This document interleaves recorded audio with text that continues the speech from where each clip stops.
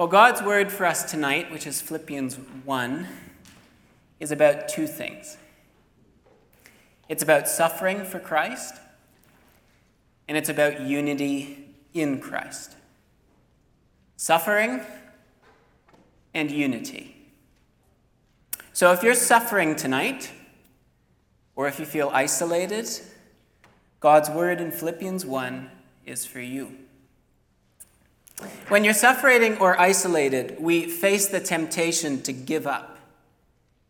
And so what's needed to endure suffering and disunity as Christians is spiritual stamina. And our text tonight tells us how to get it. Christians in Canada struggle to have spiritual stamina. There was a study 10 years ago that found of children in our country who were raised going to church, only 1/3 will continue going to church once they reach adulthood. There's another study, this one in America more recently, that found only 10% of church-going children become what they call resilient disciples by the time they reach 18. We're living through a crisis of faith. In our society, followers of Jesus are struggling to have spiritual stamina. And many of us, or our friends, or our children, are giving up. Paul, in our text, is worried for the Christians to whom he writes this letter. And he's worried that as suffering comes, their unity will not hold, and they will fall away. If you have your Bible open, you'll see the first word in verse 27, the beginning of our text, is the word only. Now that word in the original language could have been translated nevertheless, or you could have paraphrased it, there is this one thing that I'm worried about for you. See, Paul has been praising the Philippian Christians in all of chapter 1, and now he pauses his praise to tell them the one danger he foresees. He writes in chapter 1, verse 27, "Nevertheless, here's my one concern, that you live a life worthy of the gospel of Christ." And in verse 29, "For it's been granted to you that for the sake of Christ, you should not only believe in him, but also suffer for his sake." Paul's concern is that the Christians in Philippi show spiritual stamina in their suffering, that they endure in faith when the hardships come. And Paul tells them how to persevere at the end of verse 27. He commands them to stand firm in one spirit, to have one mind, to strive side by side as one for the faith of the gospel. Paul preaches to the Philippian church that trouble is brewing, so be one in Christ. Have one spirit, have one mind, strive side by side. He's saying the way to weather spiritual suffering is through our unity with one another. You see, the way I stand firm in my faith is by having you standing next to me, holding me up when I feel like falling, so that I can then hold you up when you feel weak. The way to persevere in faith is by bearing one another's burdens, having one mind, one spirit, because we are one body. The life of following Jesus is not meant to be a solo effort. To be a Christian is to be invited to enter a communal life, a common life, a life lived in communion with God the Father through Christ and the Holy Spirit, as well as a life lived in communion with each other. We are invited through the gospel to experience a life together, to be Christ's body collectively, enjoying unity with him as well as with one another. And let me tell you, as one who has experienced it here, living your life in a community of faith that is of one mind, one spirit, striving side by side for the faith of the gospel, is the absolute best life that there is.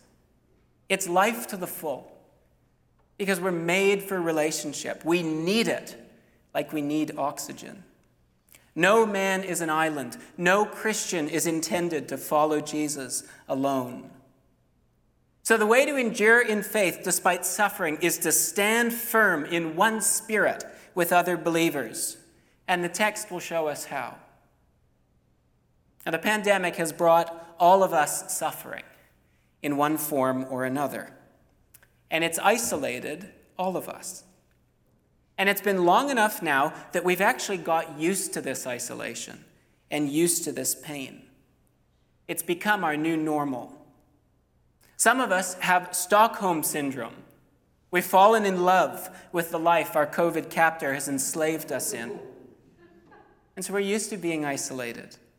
We're scared of returning to living a social, communal life together. But it's time to break those unhealthy habits. It's time to help one another stand firm in one spirit, to strive side by side for the faith of the gospel. Many of us right now are desperate for Christian fellowship and relationship and support. There are people who are suffering in our midst. If you're online, we miss you here. We understand there are good reasons why some of you are not here. I'm not trying to guilt trip you or put you in any sort of danger. But pastorally, I do worry about you because I worry that you're isolated in faith. I worry that you're not experiencing the fellowship that Christ invites all of us to enjoy with one another in Him. I worry that you're struggling to have spiritual stamina against the pressures to leave the faith. Because I worry, despite watching now, you may not have close relationships with others in this community. Paul implores us in Philippians 1 to stand firm, to have one mind, to strive side by side for the faith of the gospel. But that's next to impossible if we don't know who you are, or if we haven't seen you in 6 months, or if we don't know what you're struggling with and how we can be supporting you. In that same Christian study I mentioned earlier, it found that Canadian young adults who have left the church, which remember is 2 out of 3 of the people who grew up in the church, well, 50% of those people have left the faith. But 50% have not. So that means that in our country, there are thousands upon thousands, maybe millions, of people who consider themselves Christians, who believe in the gospel and they believe in Jesus, but they are not involved in any form in a Christian community. They're my friends. They're the people I grew up with. They're the people we used to see in our pews. And so if that's you, Paul pleads with you here, from the isolation of a prison cell, to be one. Stand firm as one, with one mind, striving side by side. Elsewhere in Scripture, we're told, do not give up meeting together, because we are called to support one another in faith, especially in the midst of suffering. So if you are isolated in faith, here in person or online, I'm giving you a very gentle, maybe not so gentle, encouragement to seek ways to connect and enter into community with other Christians. This service is bursting with opportunities for fellowship right now. There's women's gatherings and a women's day retreat at the end of the month. There's men's discipleship groups. There's coffee and tea after our services. There's Soup Sunday next week. Our prayer ministry is restarting tonight. So during the last hymn, you can go over there if you need prayer, and Jeremy and Paisley will be available. Friendships are forming and sprouting here as the clouds of COVID disappear. So come. Enjoy. Take a risk. Reach out to someone you know and ask if they would meet with you. If you're not meeting in person yet, then talk to them on the phone or in person or online or whatever, so that you can share life together and support each other and ensure that you are all standing firm in one spirit. Now, if you're isolated and you don't know anyone, then come to church. Connect with me. My job is literally to help you find community here. Our faith requires perseverance, and perseverance requires community. And the reason we need stamina in faith is because all of us will experience suffering. Look at where verse 27 now leads. Paul writes, "Nevertheless, let your manner of life be worthy of the gospel of Christ, standing firm in one spirit with one mind, striving side by side for the unity of the faith," verse 28, "and not frightened by your opponents. Because it's been granted to you that for the sake of Christ, you should not only believe in him, but you should also suffer for his sake, engaged in the same conflict that you saw I had, and you hear that I now still have. Paul writes there that God grants us suffering. It's the same word as grace. God graces us suffering. He gifts us suffering for the sake of Christ. The church in Philippi was born out of the crucible of suffering. Read Acts 16. It's wild. And yet, into that context, Paul saw that suffering is an invitation for us to draw closer to Christ and to one another. So friends, if you believe in Jesus, it will be granted to you to suffer for him. Our suffering can take any form, many forms. But whatever it is, Paul here sanctifies our suffering. He tells us that it's happening for Christ's sake, that somehow Jesus may be glorified through our hardship. Paul points to suffering as a gift, in part because it now grants us the opportunity to grow in our unity together. Suffering unites us. Suffering provides us the opportunity to stand firm together in one spirit, with one mind, striving side by side for the faith of the gospel. I mean, look at the people of Ukraine right now. Look at the Western democratic world. In my lifetime, I don't think there's been such oneness of mind that's been born out of the crucible of unbelievable suffering. So if you're suffering tonight, you do not need to carry that burden alone. There are people here who will walk with you, stand with you, weep with you, pray with you. There are sisters and brothers in faith who will strive side by side with you in faith for our faith, that Christ may be glorified through our pain and our unity. See, Paul tells us our suffering can be sanctified, whatever it is. That's what Christ's cross reminds us of. Our suffering can achieve for us an eternal glory that far outweighs all our troubles. I have a Mother's Day story to illustrate this point. There was a 16-year-old Christian girl who found out 9 months before Mother's Day that she was pregnant. Despite tremendous pressure and persecution, the girl did not want to terminate her baby's life. She could not go through with an abortion. She felt it was not an option for her. But she also knew that she was in no place to raise the child herself. Through an adoption agency, the young mother found a Christian couple who couldn't have children biologically and had already adopted another child 4 years earlier. So this 16-year-old met them, she signed the papers, and she prepared for labor and then immediately to give away her child. She gave birth to a baby girl 35 years ago today, on Mother's Day weekend. And this is what she writes. My doctor was amazing, kind, loving, and had an adopted son. He shares this with me while I was in labor, telling me how brave I was. The Lord put so many people in my life to help me through this gut-wrenching time. I had a Christian nurse who was so kind and caring. Time came to leave the hospital, and it was so painful.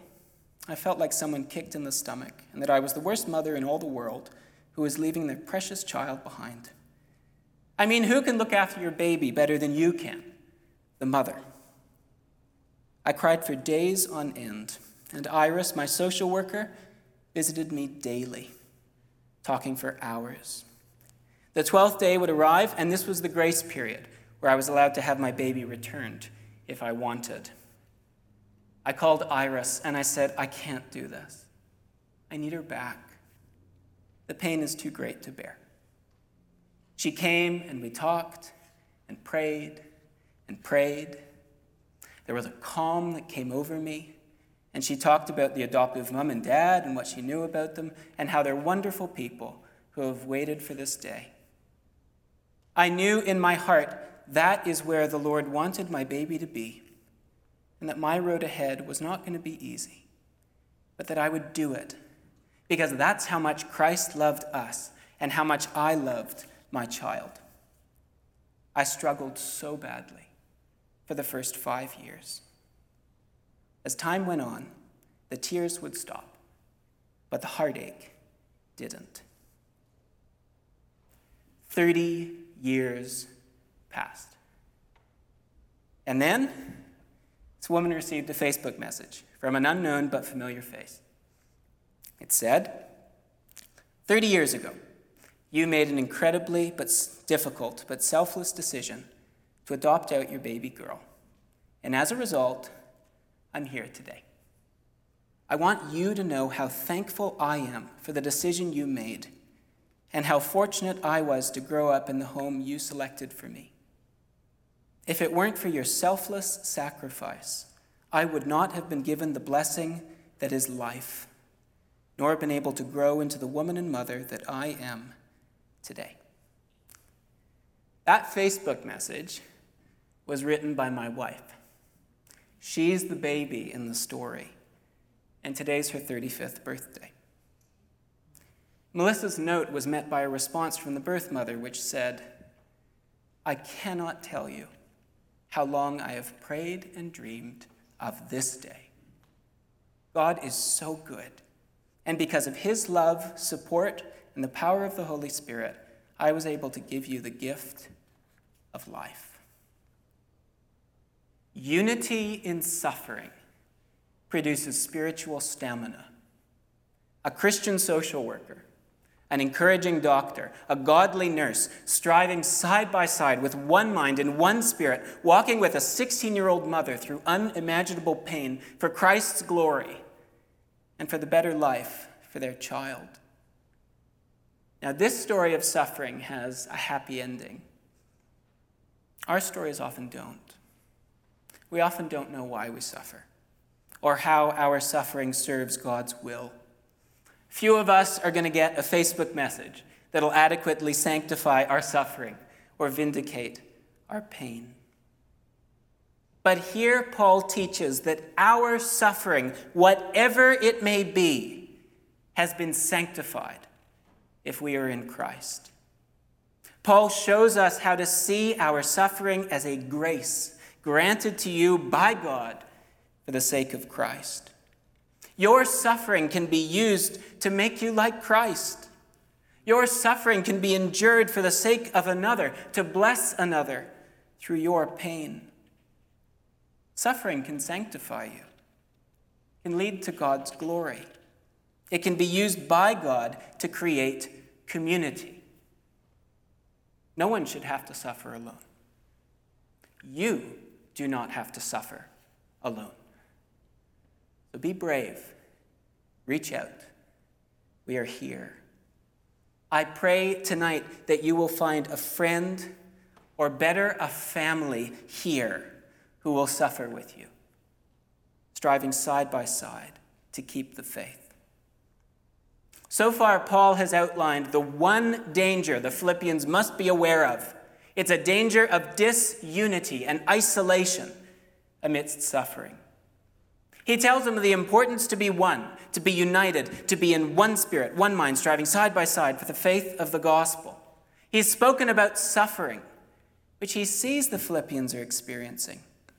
And he tells them that suffering has been granted by God for Christ's sake, and that suffering can be a grace granted to us in order to unite us in Christ for his glory. And now Paul tells us how this unity, forged through the fires of suffering, can be attained in chapter 2. He writes, if there's any encouragement in Christ, if there's any comfort from love, if you have any participation in the Holy Spirit, any affection and sympathy, then complete my joy by being of the same mind, having the same love, being in full accord, and of one mind. It's the same thing he's been saying in chapter 1. He's appealing to unity in mind and love in light of the gospel. And now, finally, he tells us, how do we do this? If you're a practical person, how do I do this? Here's how you do it. He writes, do nothing from rivalry or conceit, but in humility count others more significant than yourselves. Each of you not look to your own interests only, but also to the interests of others. That's it. That's the secret. The key to unity in Christ amidst suffering is humility. The key to a united community of Christians is a community where all of us are looking not to our own interests, but to the interests of others.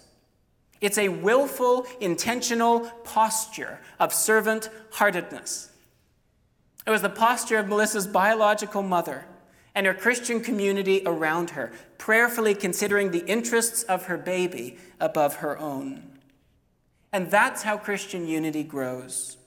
We grow in unity as we grow in humility. And we grow in humility when we grow in Christ. The motivation for our unity amidst suffering and our humility toward each other is Jesus' love for us. And that's what next week's passage is all about. Jesus was in the form of God. We're told he's God's own son, and yet he decided to take the form of a servant. He united himself to us by being born in human form and then humbling himself by submitting to the ultimate suffering, death, excruciatingly delivered on a Roman cross. See, Jesus humbled himself for us. Jesus united himself to us through suffering. Jesus, through his humility, considered our interests above his own. He died the death we deserve, that we may share in the life he enjoys forever with his Father and the Holy Spirit. So our focus as a family is on Jesus. He is the gospel. He is God's good news. He is our Lord. He's our Savior. And he's also our model and our motivation in how we live. We live lives worthy of the gospel by being united in Christ, suffering for Christ, and being humble like Christ. Amen.